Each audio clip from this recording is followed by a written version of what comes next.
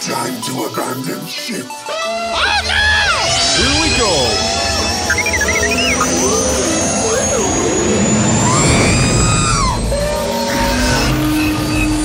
Can I persuade you to join us for a drink? It's a tradition. Here, here. Jar Jar, homie, my main man, quickly. Before the Separatists attack, get into the escape pod. Hey! This is escape, then we're the pod.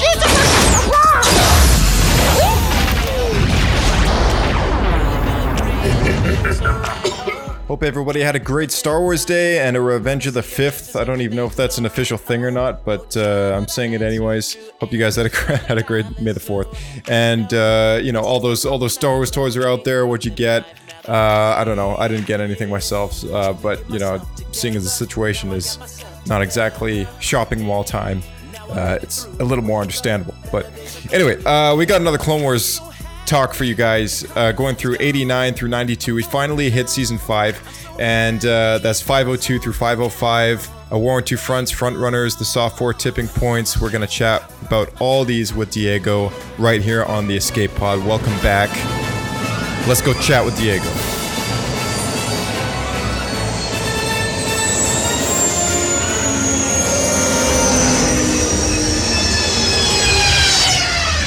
Another happy landing.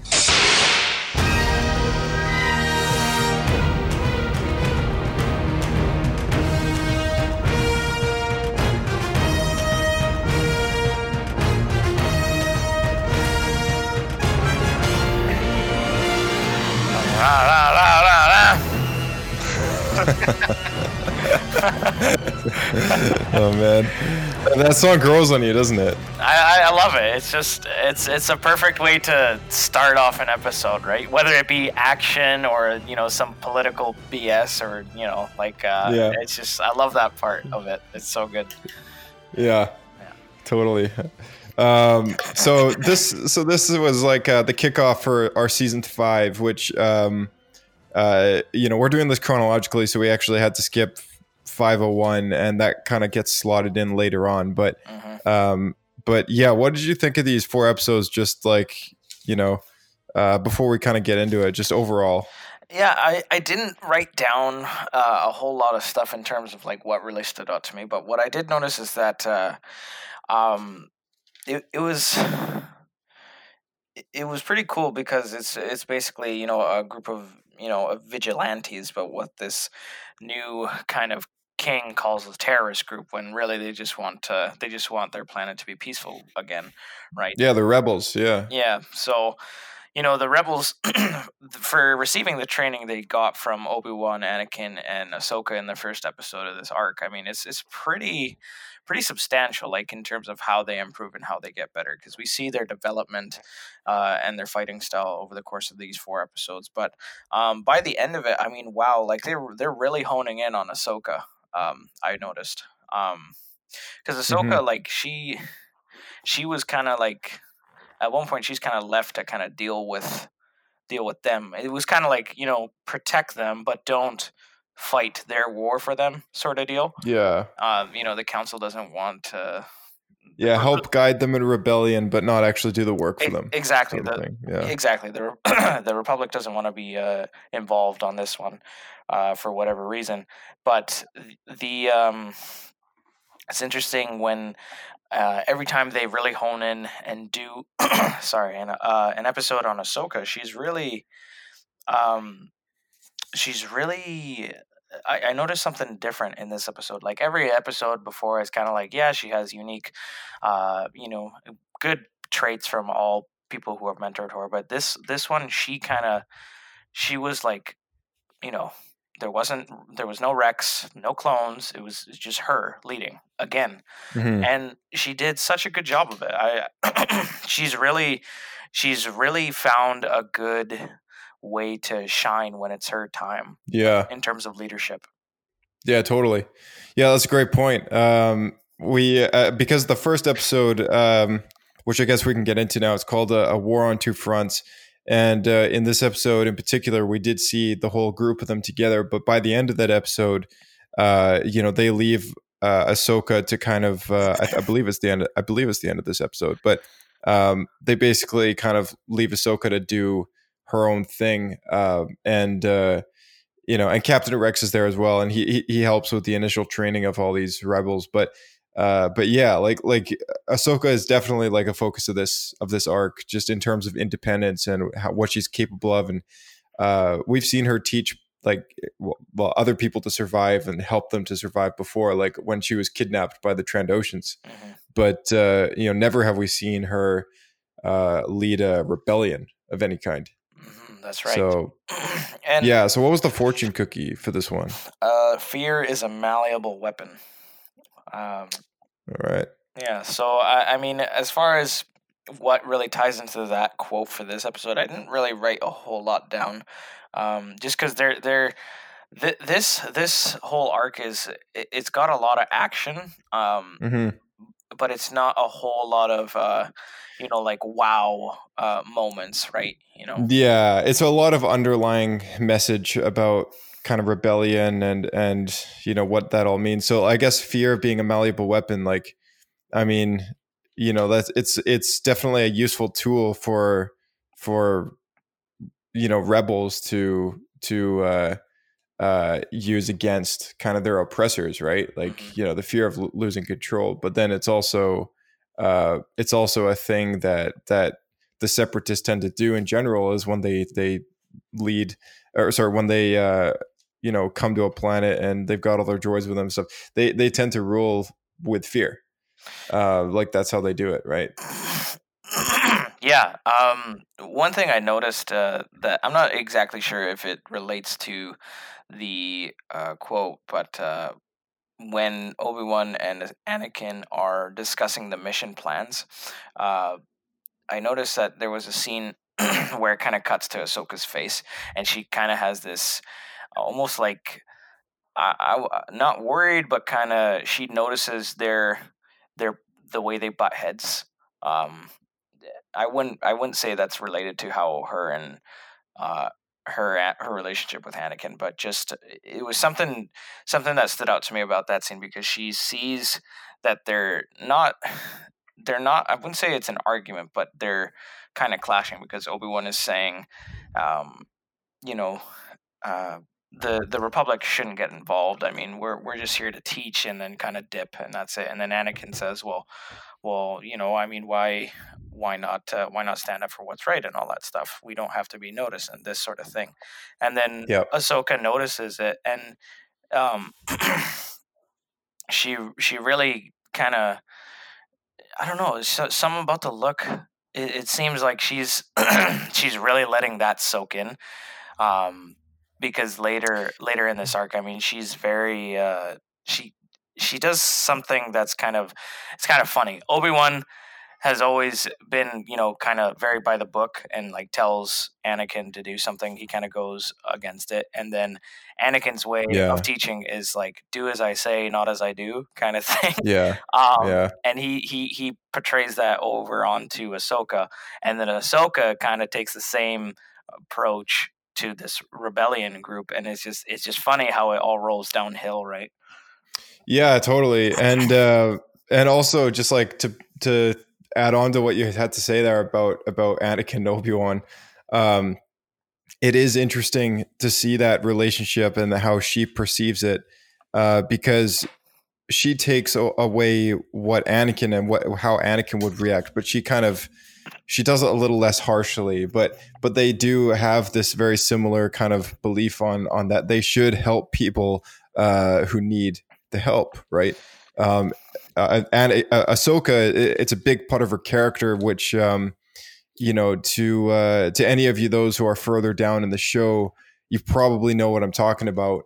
But in general, Ahsoka is a big believer of providing help to those who do need it, and I think in general, like that should just be one of the main ways that the Jedi operate. But they are so politically involved that even Obi-Wan, like he's a member of the council, even though he wants to help because he knows that these rebels need the help and the support. He is a council member, and he's still got to be the guy to kind of step up to the plate and go, we can't do anything. I'm sorry. Yeah, and it's good that you brought that up because I was thinking the exact same thing. I mean, Obi-Wan, he, you can tell. I mean, how many times throughout the show has there been situations where they, Obi-Wan knows it's the right thing to do, but he just refrains from doing it for exactly, whether it be political reasons or it's just it's just not what he should do, but it's funny how that whole politically correct, that whole mindset just really I'm not going to say has blinded the Jedi, because I don't think that's the right thing to say. They are keepers of the peace. They are there to not maintain order, so to say, but to keep the balance, if you know what I mean. Like, but in terms of fighting this war, all this destruction, all the deaths of innocent people, of Jedi, of people that they didn't want to harm, but they just did because they were in that situation. I mean, it's so against what they're all about, right? Yeah. Their involvement is not it's not really by choice, right? It's because of the yeah, they were sucked in. They're sucked into it, via the Chancellor, right? That's the whole thing about it. Like, the whole politically corruptness, it's so good because a lot of it is very it's authentic. It's authentic backstory. Authentic. Exactly. It's authentic, and it's something that you could totally see happening in real life. Yeah, totally. Yeah. Yeah. I thought it was interesting. Like, this is a big episode because actually, first off, we got the very first canonical appearance of Saw Gerrera. Yeah. Which this is actually where the character started. This episode, the Clone Wars, this particular arc and everything was done way before Rogue One was even in the plans. Like, this was before Lucas even sold the company. Yeah. So it's cool to see that it's possible for characters to originate in animation form and then make their way to a live action film. Like in Star Wars now, this isn't so impossible anymore. And we've seen that happen with a few different things. Of course, if you've seen The Mandalorian, you'll know that the Darksaber has also, been in the first canonical appearance of that was also in the Clone Wars.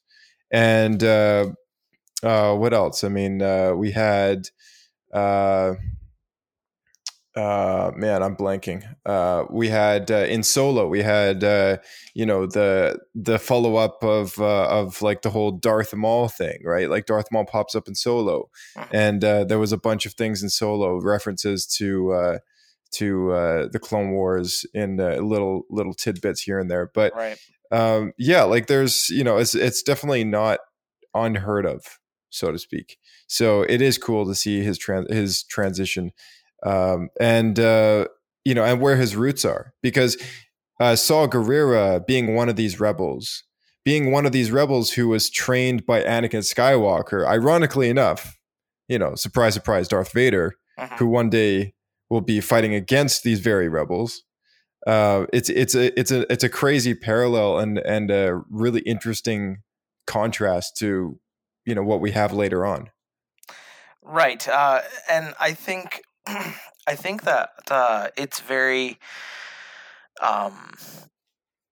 it's so cool to see all these characters that we see in different places. Some of them planned, some of them may not be, but it's like, for example, like Boba Fett and Bosk.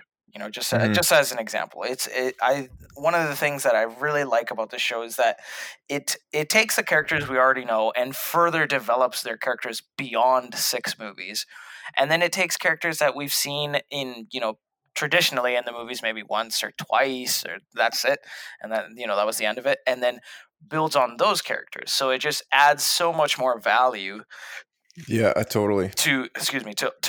To everybody, and that's one of the things that I really like about the show. And Saw Gerrera was pretty cool. You know, I'm not a big Rogue One guy or anything Disney related, but I mean, you know, that scene. I've said it once, I'll say it a million times. I mean, that scene is just. It makes my hair stand up every time. Just every time I watch it, it's just I can't help but grin. You know, as you can see the Vader poster in my room. But yeah. but yeah, I mean, I can't not love it, right? It's just it's just genius, you know. But yeah, I mean, Star Wars under the direction of Lucas is just. It just feels so organic, you know. That's what I love. Oh yeah. Well, that's where it started, and I mean that's where it's always going to feel the most natural, right? Exactly. There's literally no one on the planet that it's in better hands other than the guy who made it. Exactly. And sadly, you know, he's at a point in his life where he's sold, you know, literally his children, and then you know, it's sad because he can't do anything about it because you know, have you seen some of the interviews with some of the people? I haven't seen a whole lot with Lucas. I've seen a couple with you in regards to the new movies and stuff. How he's talking about, he has the whole like girlfriend discussion about, you know, when you break up with someone, it's like a breakup. He goes about that. But you know, I remember one that really stuck out to me, and that was like, wow, if that doesn't tell you there's, you know, like for example, Mark Hamill. Right, he had this one episode just after the release of what's it called, The Last Jedi, and the reporter was like, you know, Mark Hamill, you know, you're Luke Skywalker, you're, you know, the original, and like, what are your thoughts on the latest Star Wars movie, The Last Jedi? And there's like a awkward pause for like a second, and he's like, well, it's the longest one. And that says it all. Like, you know, like, I mean, if you have freaking Luke Skywalker, there's, you know, summing up what Disney's done in you know, such a little sentence, it just, I mean, what else do you need, right? But it's funny, like there's so many people out there just like have so much to say about how different this trilogy has been in terms of you know, story direction and just how wrong it feels, right? But yeah, I mean, you know, that's a conversation for a whole nother time, I guess. But okay, so well, it is Star Wars Day, so it is relevant. It is Star Wars Day. Well, we can talk about it. Let's just get through this Clone Wars. Yeah. For the time being. So Ahsoka kind of is in a bit of a love triangle in this episode. Yeah.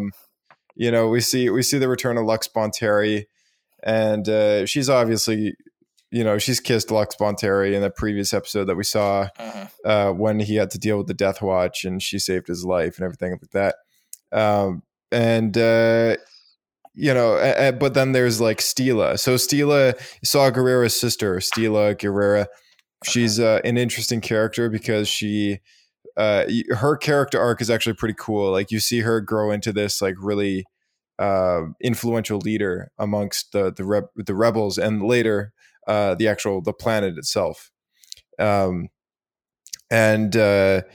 A big story hook for Saw Gerrera and his attitude towards, you know, I guess being a little more extreme with his tactics to get the job done.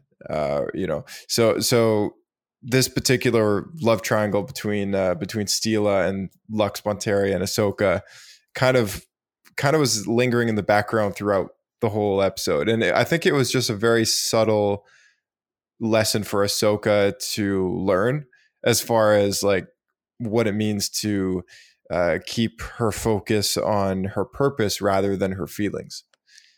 And it was an extremely hypocritical thing of Anakin to kind of point out to her. You know, mindly, he does it gently, but he's definitely not the guy to take his own advice.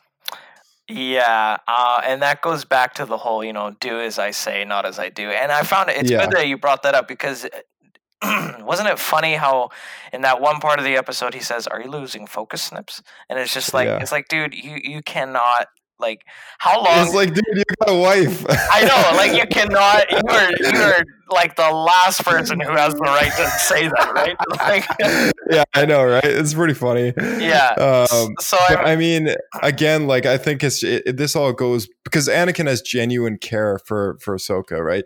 So this all goes back to his own wisdom. I think it's safe to say that he knows that he's got himself into this situation that he doesn't want Ahsoka in. Now, that being said, like, it's not like he would ever take that life back with Padme. No way. But he knows that in order for her to be the best Jedi that he can train her to be, he knows that she's got to keep focus on her mission over her own feelings. And he knows from personal experience that when he lets his feelings get in the way, sometimes it can cause problems. Yeah, and it's funny because Obi-Wan, although I think it's pretty safe to assume that Obi-Wan sees the relationship between Anakin and Padme on various occasions, but probably doesn't go as far as calling him out on it or something. Yeah. But interesting enough, at the end of episode 3, not the end, but in episode 3, he says, "Is Anakin the father?" And then he says, "I'm so sorry." And Anakin is the father, isn't he? Yeah, exactly. He knows that it's him. He knows it. And actually, like, that's something that later on in the show, in the Clone Wars, we'll come to kind of realize that he suspects this more and more. Right. So yeah, so you're not far off there when it comes to that particular moment. That's actually a bit of a build up in season 7, I believe. Like, there's a bit of a build up when it comes to that suspicion of his. Right. Yeah. So, I mean, because there's no way, like, Obi-Wan's not a dumb guy by any means, and like he's seen them since his pod race, right? He's seen him grow. He's seen him have that connection. He's told him in episode 2, like, mind your feelings and all this sort of thing. And he's told him, like, this is, Jedi don't have the time to be, involving feelings and all that stuff. But, like you said, it is super hypocritical of Anakin to say, are you losing focus? Or, because he sees it, like, he's not dumb, but it's funny because Anakin's the type of character that, be that as it may, he may be a little bit hypocritical in that area. I mean, when he says something, he does back it up, and that's what I love about Anakin. Like, yeah, he does. He does have arrogance. He is cocky, but I mean, he really does back it up. Like, it's one thing to say, I'm the best fighter pilot in the galaxy, and you get shot down, right? But every battle, you're always so creative. You always take an enemy ship down from within, right, or something like that. And Anakin does that all the time. So he's as much as it may piss someone off, it's excusable.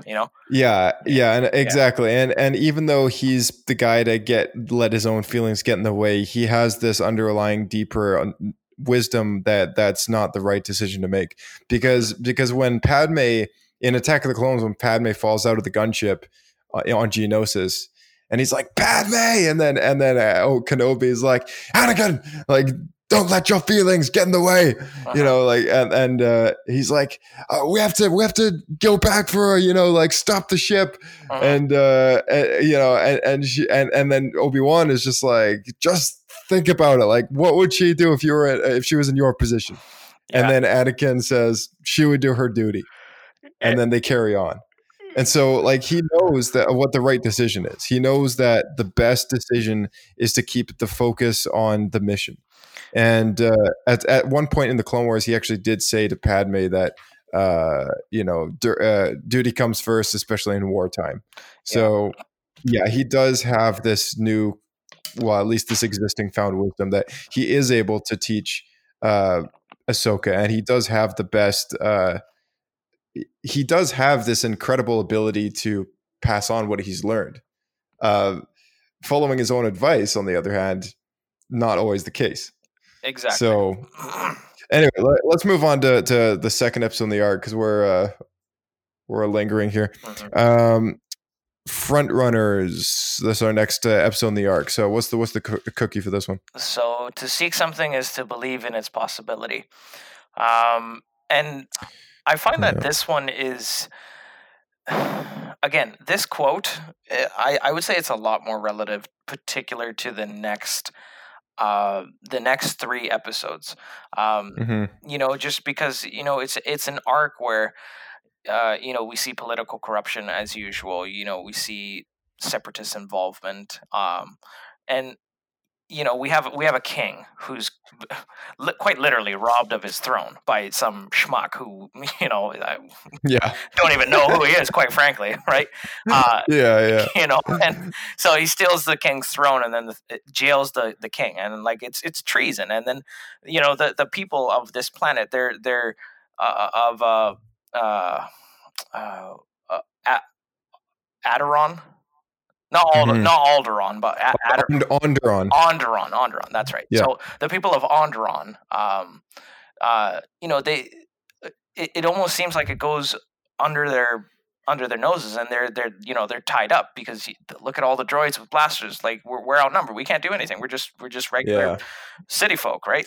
Yeah, they're giving in to whatever government has a rule over them, basically. Yeah, and this dictatorship. I mean, obviously, no one likes it, right? But they just follow suit because it's like, hey, look how many droidicas are right in front of me. They could kill me, Yeah. Right? Yeah, exactly. Saw Gerrera has an interesting quote about that. He said, the separatists took over Onderon because we let them. Yeah.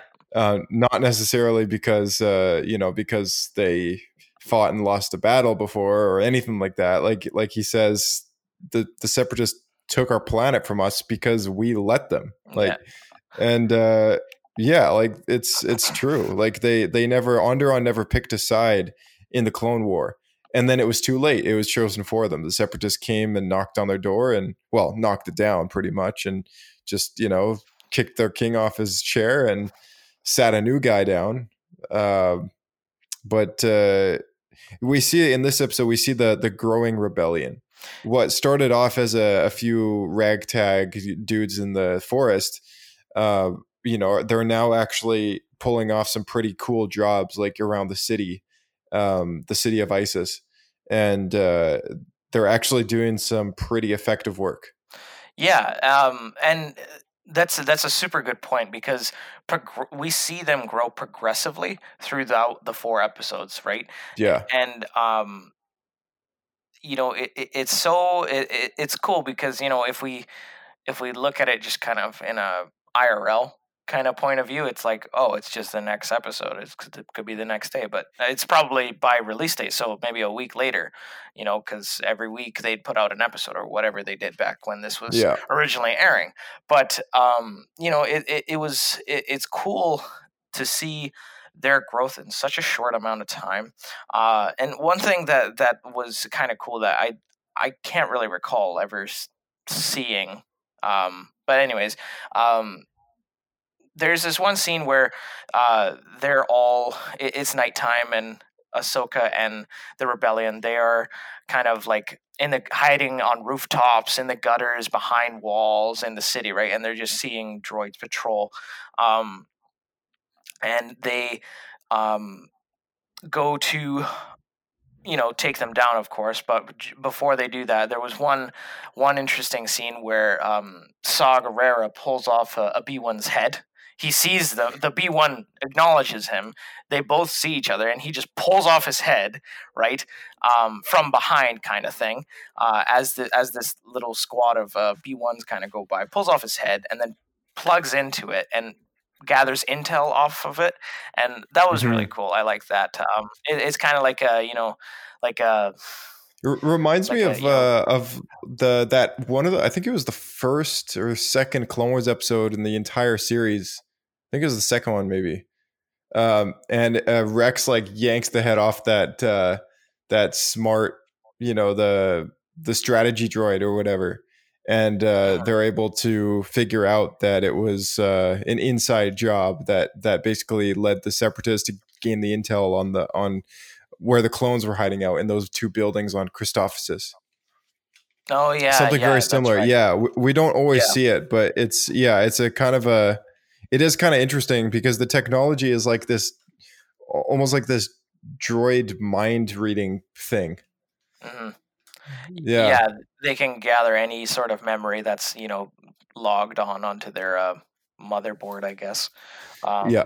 But the B1s, man. I mean, I love them so much, but they're so dumb. I mean, they're mass produced. They're made out of spare parts. There's just no brains to them whatsoever. But on the same token, there's different calibers of droids, of course, right? And they actually, I can't remember. I think it's the next episode where they bring in, they step up, right? Because the king is like, he talks to Dooku at one point and he says, they're embarrassing us pretty much.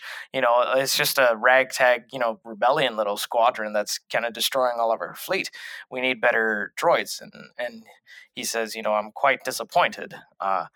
But he sends, he does fulfill his promise, and he does send in better droids, and those better droids, like it's like night and day. I mean, they still, towards a Jedi, they're nothing, right? But still, like just the agility and just B1s, they all walk very robotically. They're all in teams. But those other droids, I mean, they're very rogue, and they move, and they're awesome. So quite the difference in the caliber of droids that we see. Yeah, totally. Yeah. Yeah. There's kind of an interesting, well, I caught it in the last one too when Anakin says impressive, most impressive, a very Vader line. But in this episode, we had Steela have a very similar moment with Ahsoka when she reveals that Saw Gerrera is her brother. And because at first, like, Lux looks over at Steela in the I don't know what to call it. It's like love triangle, quadruple, love box. I don't know what the term is, because now they're throwing Saw Gerrera into the mix, but then 5 seconds later it's revealed that he's actually her brother, and so I was like, oh wow, like so many little kind of like, hey, that was in the original trilogy, and hey, so was that. So totally. But yeah, I don't really have too much for this one other than the fact that we saw the growing rebellion, and we got to see like the real king, like the real guy. Yeah. So that's same thing for me. So the next one on our list is called the Soft War, and the fortune cookie for this one is struggles often begin and end with the truth. And that quote, I think, ties into so much in Star Wars. There's so many scenarios. I mean, let's just say, what was the name of the arc where that Jedi kind of betrays everyone and goes berserk and he kills everyone? I forget the name of the guy. I have his name here. So Krell. So General Krell. So just as an example, jumping back to that episode and rewinding a little bit here, but struggles often begin and end with the truth. So they struggle, they're having a war that kind of turns internally on themselves, and they end up, killing themselves, and people have suspicions of how a certain individual acts, but it begins with struggles and it ends with the struggles, but it all comes out with the truth. And there's just so many times that can be applied in Star Wars. I think one good quote that I noticed from this one was Anakin at one point, he says to Ahsoka, he says, purpose comes before feelings. And he says that to Ahsoka. And, we already said, he's the last guy to saying that. But again, I mean, purpose comes before feelings. But if you think about it, if purpose comes before feelings, then, why did he pick up the Emperor and toss him down that shaft, right? because he had feelings, right? So again, he says these Yeah. things, but his lack of integrity there is just it's so I consistent. think like Yeah. in that particular moment though, he's realized that, because like I think the whole thing about the feelings last, duty first sort of thing is a very like Jedi code mentality, right?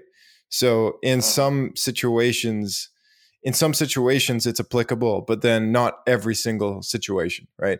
And I think where the Jedi's failure comes in terms of like their code, is that they always have this thing about never, ever, ever giving into their feelings, when in actual fact, their feelings is what make them, uh, you know, human, right? Like their feelings is what gives them compassion.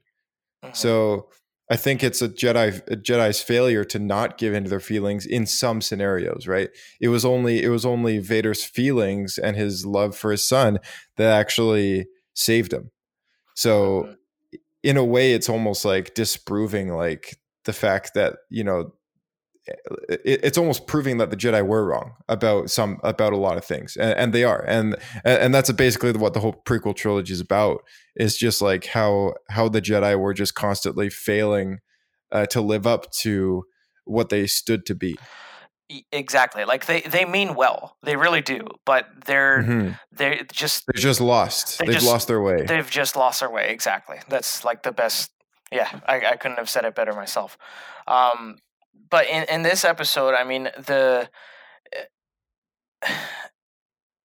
what I noticed is that what was kind of cool is the rescue of the original king. It backfires on Saw Gerrera because of this one-way shield in his cell, and even though he's caught and he's being shocked by these droids, they don't leak. Right, they're so loyal, and they will literally go to the bone, and they will die to bring peace to them. And it's so funny how so many races, so many alien species, so many different races, they find that whether they're on the Republic, or they're with the Republic, or they're with the Separatists. It's always so funny how a lot of times someone may be with the Separatists and they may change after that, because they see that the Republic really does mean well. And that's actually a quote that I want to bring up for the last episode, but I'm going to save that because that's a really important one. I think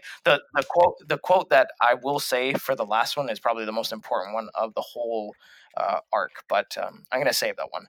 I thought it was. Oh, go ahead. Sorry. Go ahead. Sorry. Yeah. I was just going to say that and on this one, Ahsoka's she's kind of left on her own, like to kind of this one she's got her full independence. Yeah, for sure. Totally. What I was going to mention was like the king knew that, like he knew that both governments have corrupt aspects about them, right? Which is why he never chose to take sides with the Republic or the Separatists. He didn't want to get caught up in it. But like many, many, many other planets and that we've seen, it's almost like a broken record at this point in the show, where we've seen neutral planets being sucked into the Clone Wars, because the galaxy is a big place, but it's also a very small place as far as how big his war has actually reached. Like there's almost no escape, right? Exactly. So Onderon has been sucked into the war, and having chosen neither side, it's almost its own failure, and he's basically, the door was kicked down by the Seppies, and that's it. So it was interesting to me though that even though he does, like the original king does have this like feeling about the Republic being corrupt and the Separatists being corrupt and all that, when Saw Gerrera mentions to him that the Jedi have been assisting them, he actually he acts all surprised, and he's like filled with hope all of a sudden, right? And I was like, oh, that's interesting. Like this guy doesn't actually fully yet associate the Jedi's failure with the Republic at like with the corrupt Republic, right? Like they're not really to this guy at least, he's old enough to remember the Jedi, at least for being a slightly different than what they are right now in the war.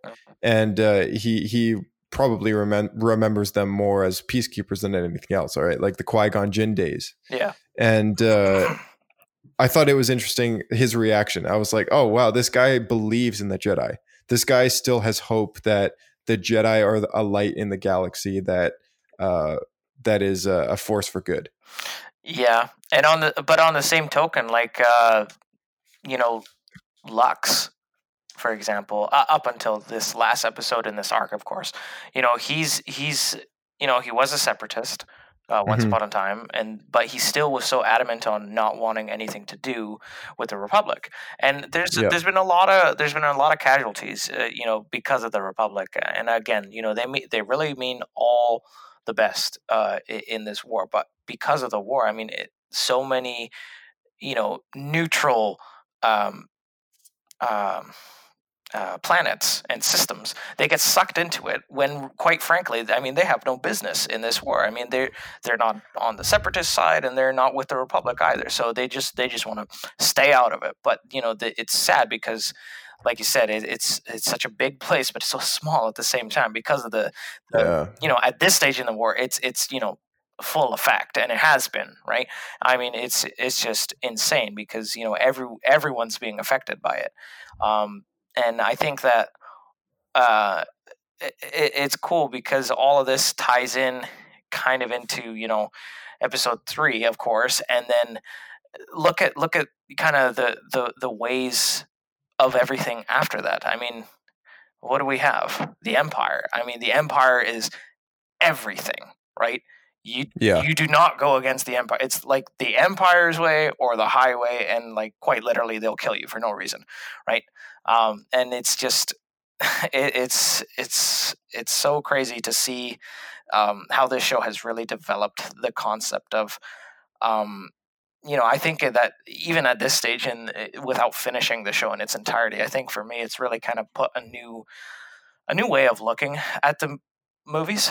I'm still going to view them with certain thoughts and opinions that I've always had, but this show is really opening another kind of point of view, especially out of all the movies, especially episode 3. I mean, but I can already tell you by the end of this show, when I watch episode 3 again, it's gonna totally flip it for me. Oh yeah, it is. By the end of this show, Revenge of the Sith is going to be perceived through a full different lens. Yeah. It is, at this point, it's a tragedy, but there's going to be a lot more of why, it's really going to change it for me. So, it'll be like a first time watching it again, which is almost like the best. It's almost like the greatest gift of all, because that's our favorite movie. Yeah. It's the best. I mean, the action and it's the most Star Wars out of all the Star Wars films. Oh yeah. I mean, the originals are so great. Don't get me wrong, but like just episode 3, like it was the grand finale, right? It tied. Yeah. It was the movie that tied the whole saga together, right?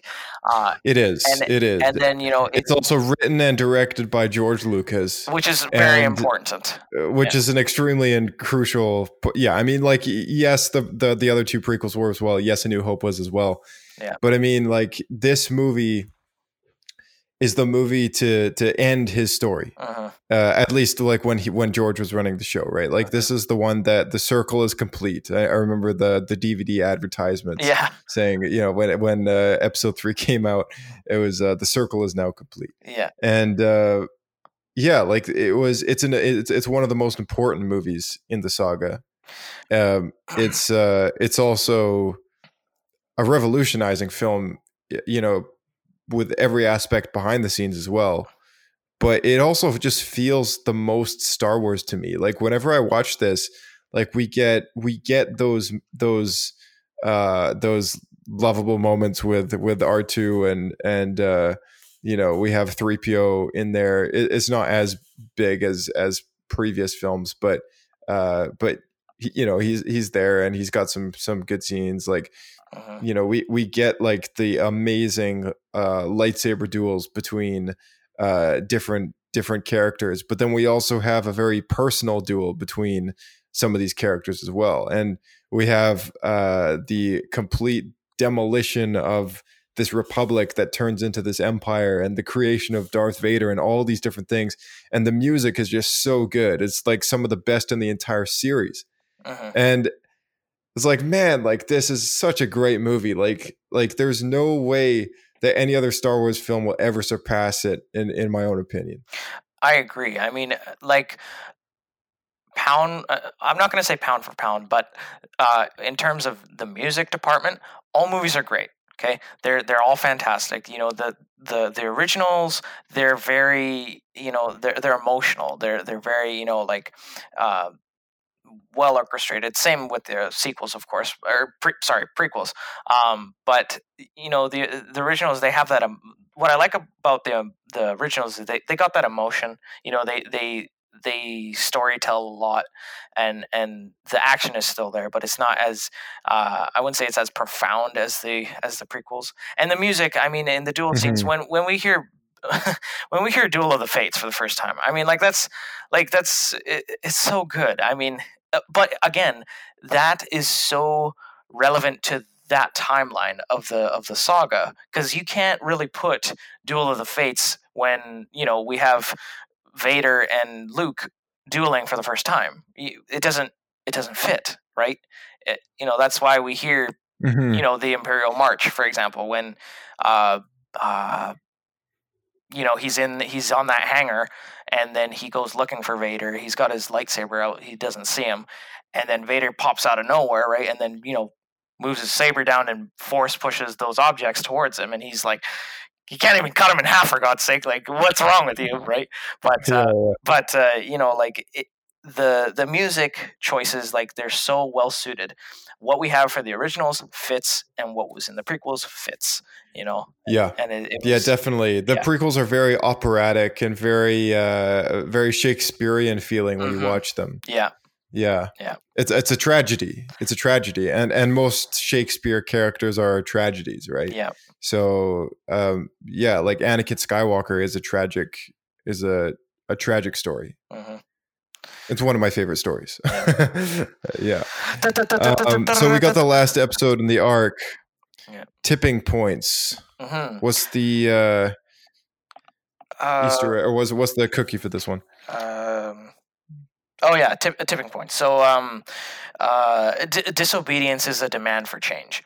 And very well encompassing, because like the people of Onderon have been oppressed so much that they are just, you know, disobeying to make changes around there. Like, you know, they're rebelling against like what they don't like. Exactly. I mean, they've had enough. They're tired of being, you know, demanded to do things that they don't want to do, right? Yeah. And they need the change, so they have to take it into their own account, right? And put matters into their own hands and do it that way. So the ships from Kashyyyk in episode 3, the ones with the eyes, that was pretty cool to see those. I like that a lot of more familiar ships from episode 3, whether it be droid ships, whatever. It's cool that we start to see them more frequently. But it's also cool to see kind of the same ships that we saw in episode 2, like when they're just after the battle on Geonosis, for example, and they're on their way to see Dooku or whatever, just for example. It's cool to see a lot of, you know, older ships come, you know, in the current stage of the war that we're at right now, and more towards the beginning of the show. But it's also cool to see a lot more of episode 3 stuff come in and kind of be developed and built, and you know, it's you see like where they kind of originated, and as far as like making appearances go and stuff like that. And how they progress forward. I really enjoy it. Yeah, totally. Also the different uses that they have too, because like we saw a lot more screen time with these things other than them just flying by on Kashyyyk, right? And it's like, oh, these like, you know, separatist dropship assault craft things, they're actually like, not only are they droids, kind of like vulture droids or tri-fighter droids. They're all droids that are basically just ships, right? But they're really good for like navigating around densely thick like mountain terrain, right? It almost reminds me of like the Batman Returns bat wing vehicle, you know, like the one that's specifically designed for like flying between buildings and stuff like that. Like it kind of reminds me of that. So like the design scheme of like this particular craft is like really cool. But anyway, we saw Steela promoted to general in this episode, which is a big moment for her because you know, it's kind of a given that a couple characters say it, that Steela is a born leader.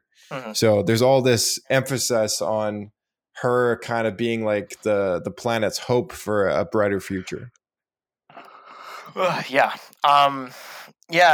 think that she throughout the arc, obviously you guys know what happens to her, but you know, she's in a short time she really displayed how she just naturally, all that leadership and that, you know, when it's time to step up, like it really comes to her just naturally. Like it didn't feel like, you know, in a rush or, you know, like it's like, oh, I got to step up now. No, it's just like, okay, let's do this, you know, kind of thing. And you know, one thing, I guess the first thing that was kind of interesting to me about this is that Anakin and Obi-Wan's discussion of sending in reinforcements, right? And then, you know, they have that whole thing where Obi-Wan is like, look, I'm on your side. I want to help, but it's not in our favor, you know, all that politically correct stuff. Yeah, exactly. He exactly. Unlike Anakin, who would just defy the council and do what he feels is right. Very much like Qui-Gon would do. Obi-Wan is not that guy, right? And in the Phantom Menace we saw that, and Obi-Wan's resistance to Qui-Gon's ways, and he says, you know, like if you do as the council would say, you would be on the, or if you just followed the code, you would be on the council, right? Is what he says to his master, and it's like, you know, he kind of tries to put Qui-Gon in his place, and then Obi-Wan, Qui-Gon just fires right back and shuts him down, kind of thing, right? Right. But yeah, like we see a lot of Qui-Gon in Anakin in a way, and Anakin just wants to help.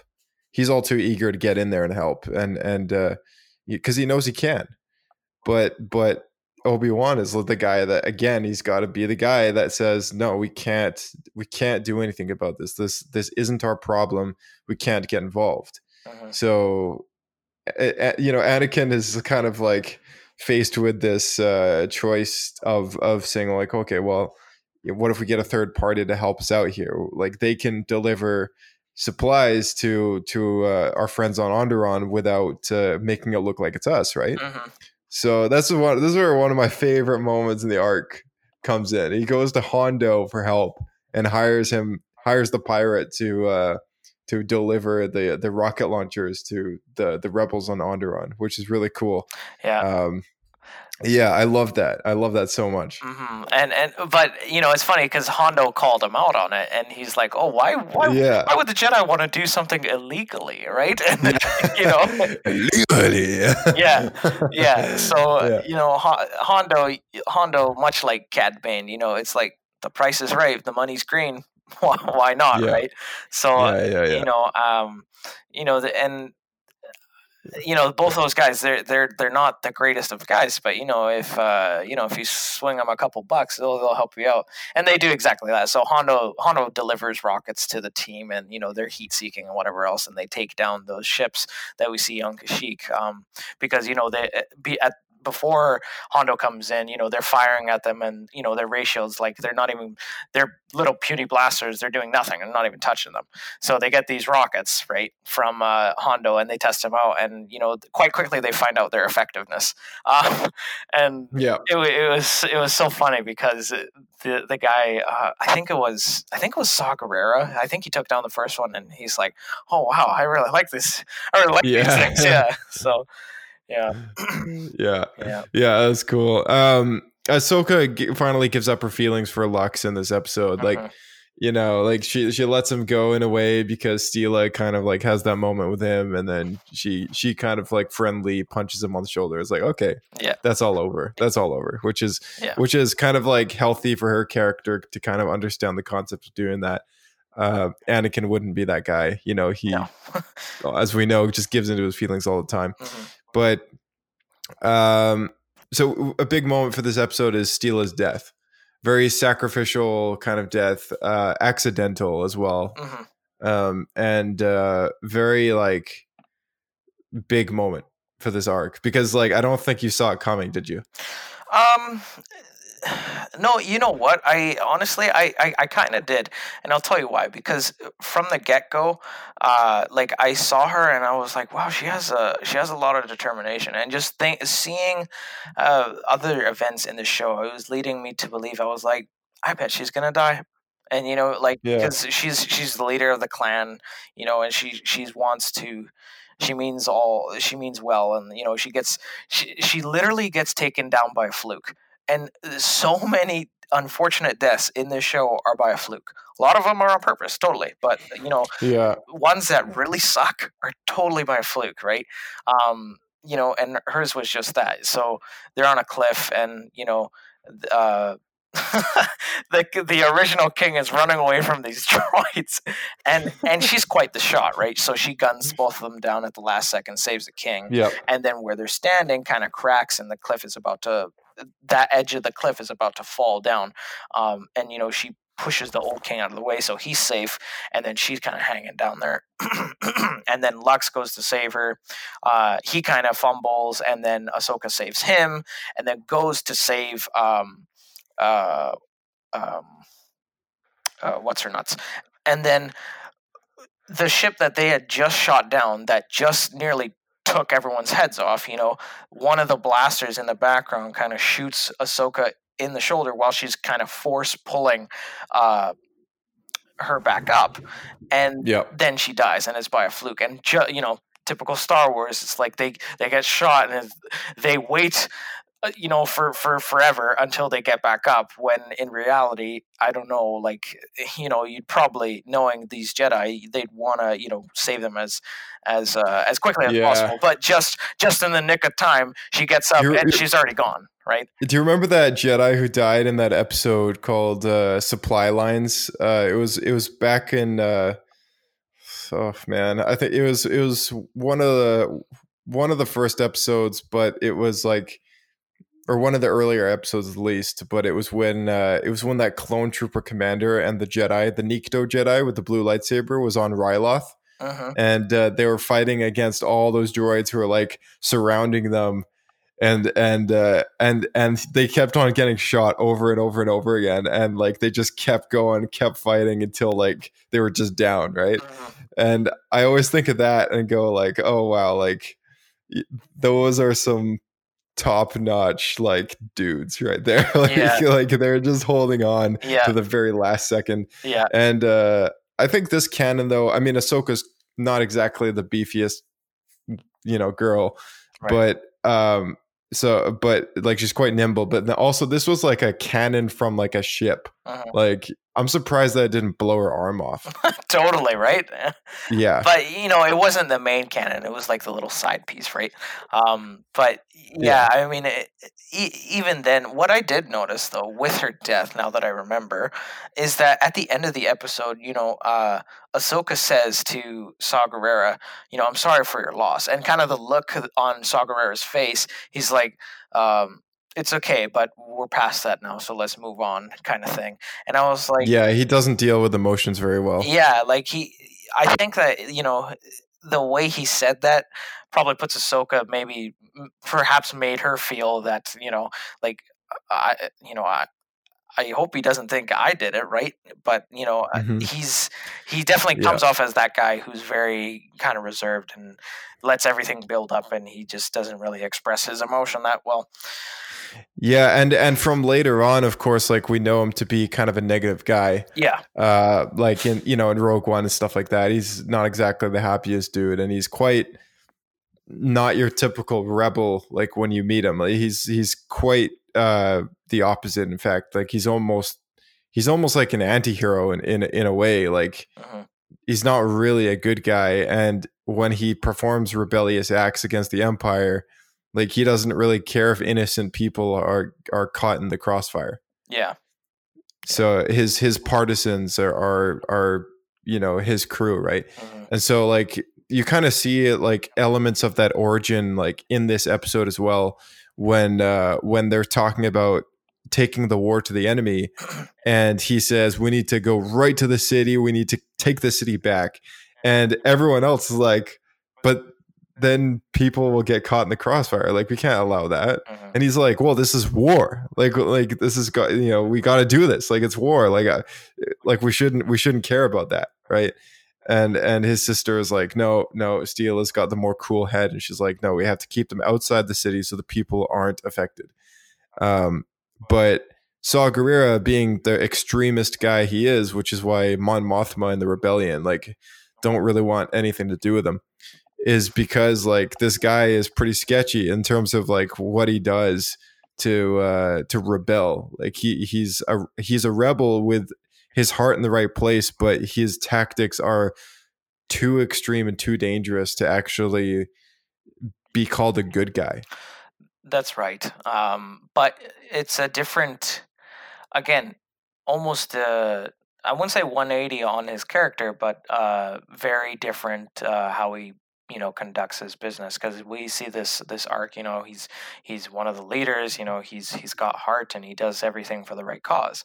And then like you said, he's very different. Still like his heart is still in the right place, but like how he goes about things is a lot different in Rogue One. So very good catch with that. But that's pretty much everything I have, except one last thing. So Ahsoka and Lux's conversation about the Republic. And Lux even says, I wasn't with, I was a separatist and I wasn't with the Republic at one point in time, but now I see that they really mean well along those lines, right? And it was funny because that was a character. I mean, Lux for me so far is a character that every time we've seen him, he's always been against the Republic, and it's quite blatantly obvious that they're the ones who are trying to save him, right? The first time we meet him, it's kind of like, oh well, my mother's dead, like. I don't like you guys. Then the second time we see him, like Ahsoka actually saves his grill, right? And then the third time he's like, you know what? All right, yeah, you guys are all right, kind of thing. Yeah, he's gone from this transition of like going from a separatist guy to this guy who doesn't want anything to do with either, because he knows that the Republic is corrupt, and he's not wrong about that. I mean, like the Republic is under the influence of Darth Sidious, right? Like, there's nothing worse than that. The only thing that's worse than that is the Separatist Alliance, which is under the influence of Count Dooku. So, I mean, either way, there's no winning in this game, right? Yeah. And at first he is a separatist, and then now he doesn't like the Confederacy. So what's the other option? Well, there's the Republic, but the Republic's corrupt. I don't want to do that either, right?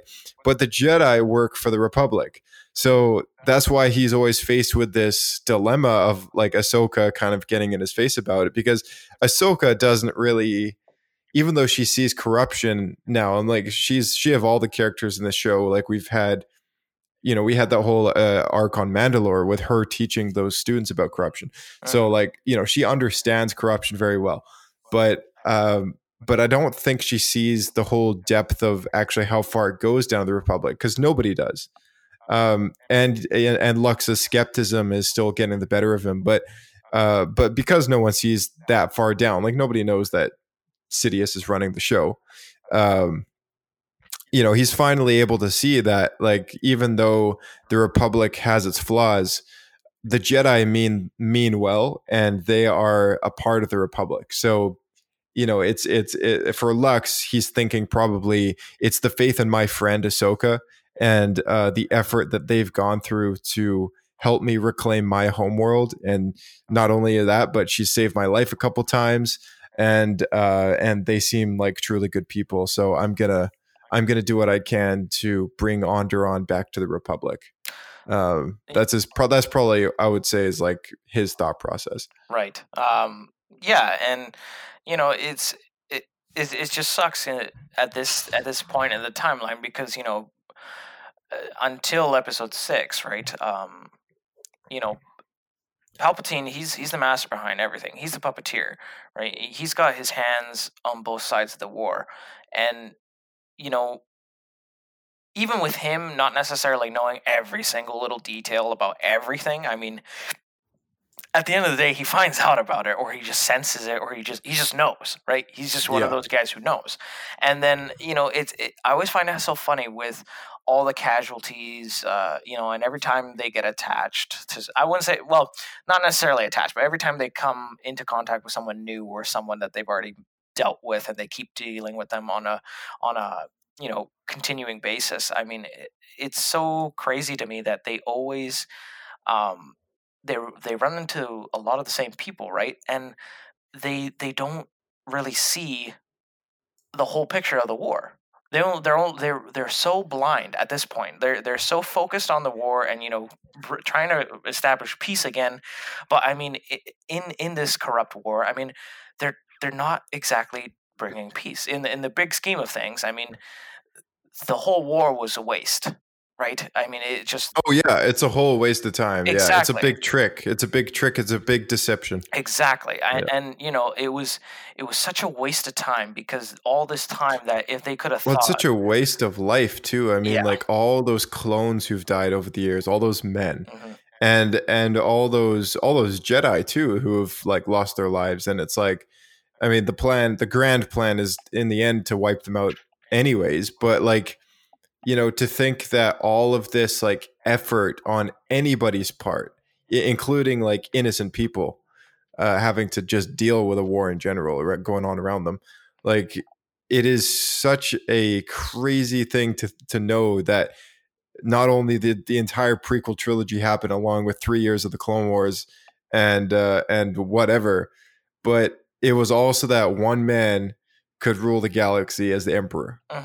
Exactly. And all that waste of time, waste of money, waste of lives, innocent lives, mind you, a lot of the times. Yeah. Anyways, I mean, it was all for his own personal gain.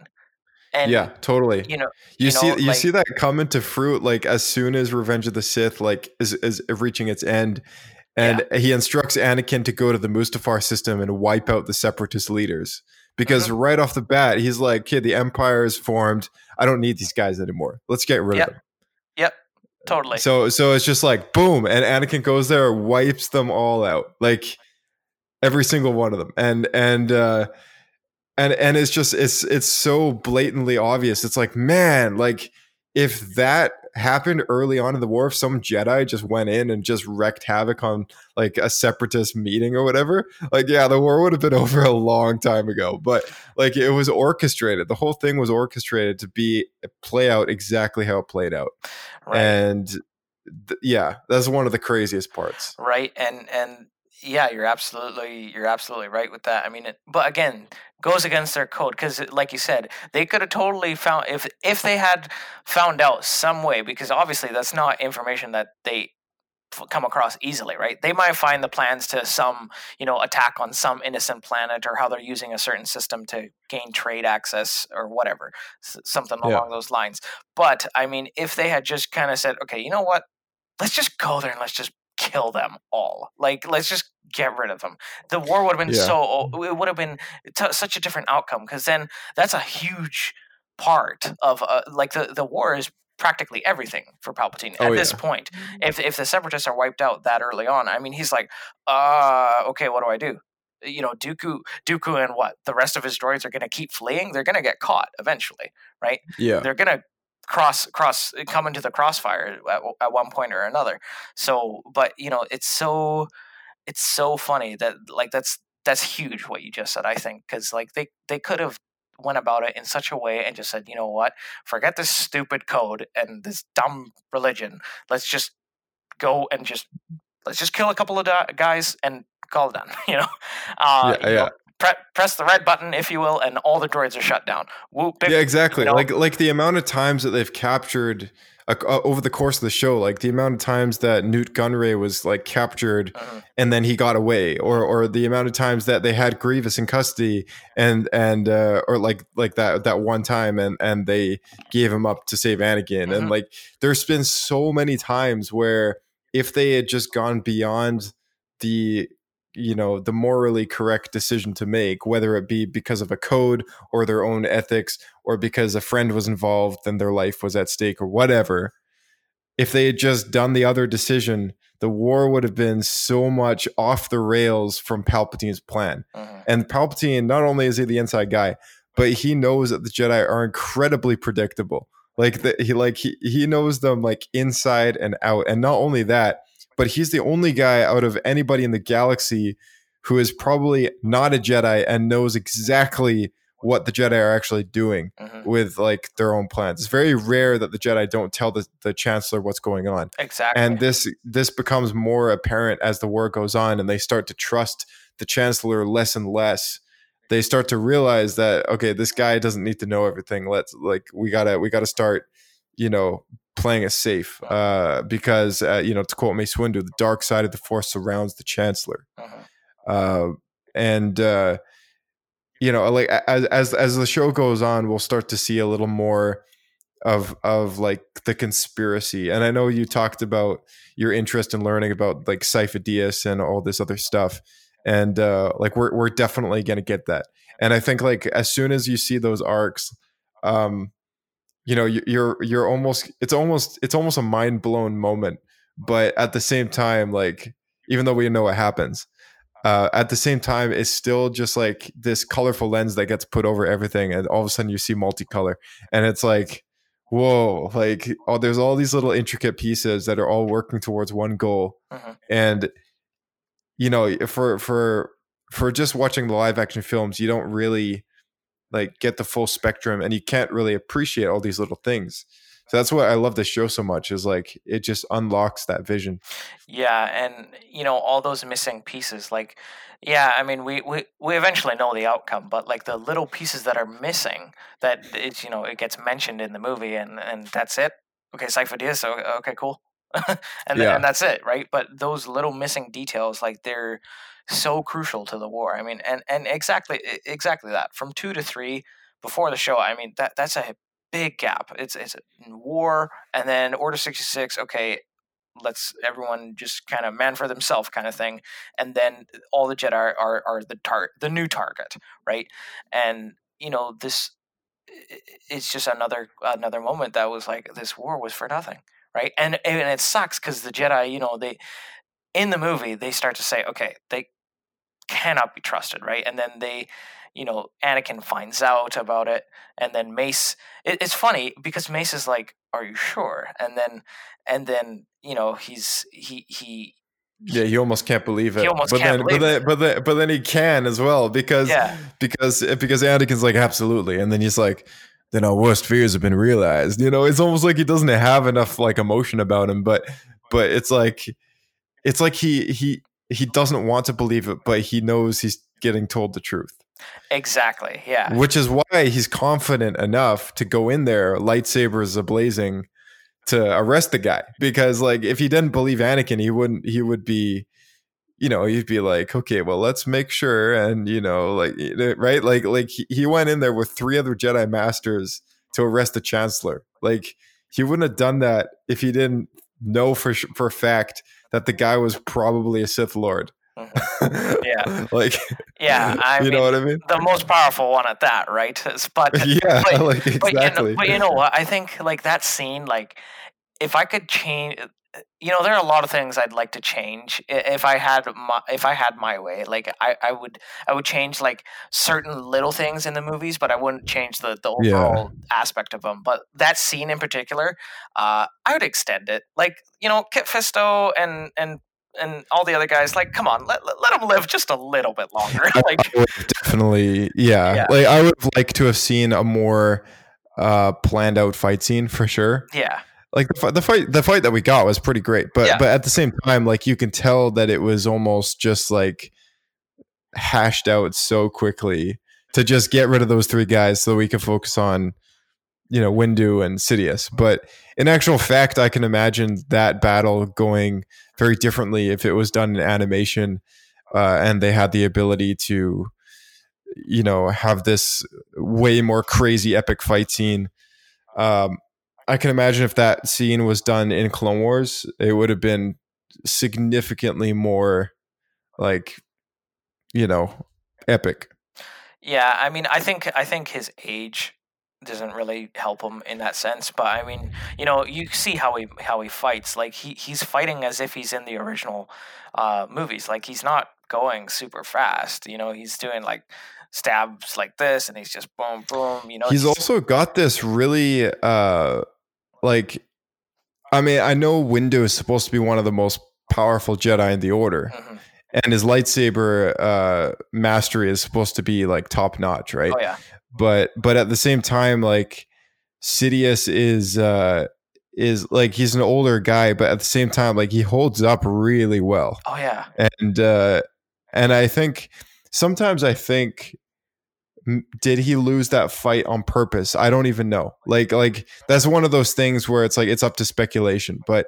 Did he know that Anakin was on his way, that he lost the fight on purpose? Because when you watch the film, it's cut in a certain way that when Anakin enters the room, he just sees Mace like shove the lightsaber in his face, and and he didn't see the whole fight or the red lightsaber or any of that.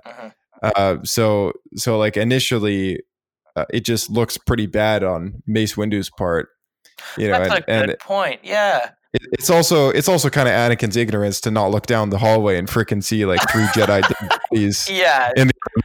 But yeah, but totally. At the same time, it's like he walks in and it cuts right at the moment where he goes up to him and shoves that blade in his face, and it's like it's all the more additive to Anakin's thoughts about how the Jedi are evil. From his point of view, the Jedi are evil. Mm-hmm.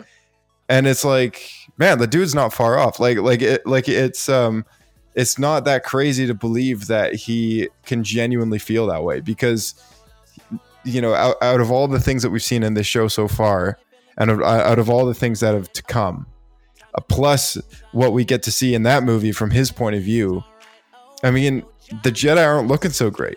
No, like they're looking like pretty bad guys. Like, yeah, like hypocritical and like a toxin in the galaxy, all this stuff. Yeah, from my point of view, the Jedi are evil. Well, then you are lost, right? Exactly. Yeah. But that's pretty much all I got. But I mean, I love where it's going, and it's getting so good, man. So I'm super excited to see how this all ties off and connects with episode 3. But as always, guys, thanks for tuning in as always. And any comments, questions, or concerns, please email or tweet us. And thanks for listening, and stay safe out there. May the Force be with you. Thanks, Diego, for coming back on the show. Always great to have you, and thanks to all you guys listening. Always a pleasure, and be sure to rate those stars, and send it to a friend, whatever have you. It's always great to get our listeners up. And of course, we got plenty more Clone Wars coming your way. We also have the show's over now, so I mean, it's going to take us no time at all to get through the rest. We got the rest of season 5 and 2 half seasons to get through. Seasons 6 and 7 are both around 12 episodes each, I believe. But we'll get through that in no time. And just as a heads up, like that stuff, it's only half season because unfortunately Disney canceled the show when they bought Lucasfilm, and it's a crying shame. I was heartbroken when the news came out. So I'm very thankful that we got a final season to actually finish the show in a real way. In the meantime, Lucasfilm did adapt some of those unproduced scripts into other story material. So keep your eye out for a book called Dark Disciple. Pick that up if you get a chance. Or the comic book series, four issues long, or one single trade paperback called Son of Dathomir. It's a Darth Maul comic. Those two are Clone Wars episodes that were not produced or animated, and made its way into a book, thank goodness, because they are crucial stories to the show, and we'll do a special episode to honor all that material amongst these Clone Wars Talk episodes. Don't you worry about that. But that's all for the future. In the meantime, stay with us right here on Clone Wars Talk with Star Wars Escape Pod. I'll see you guys next time. May the Force be with you.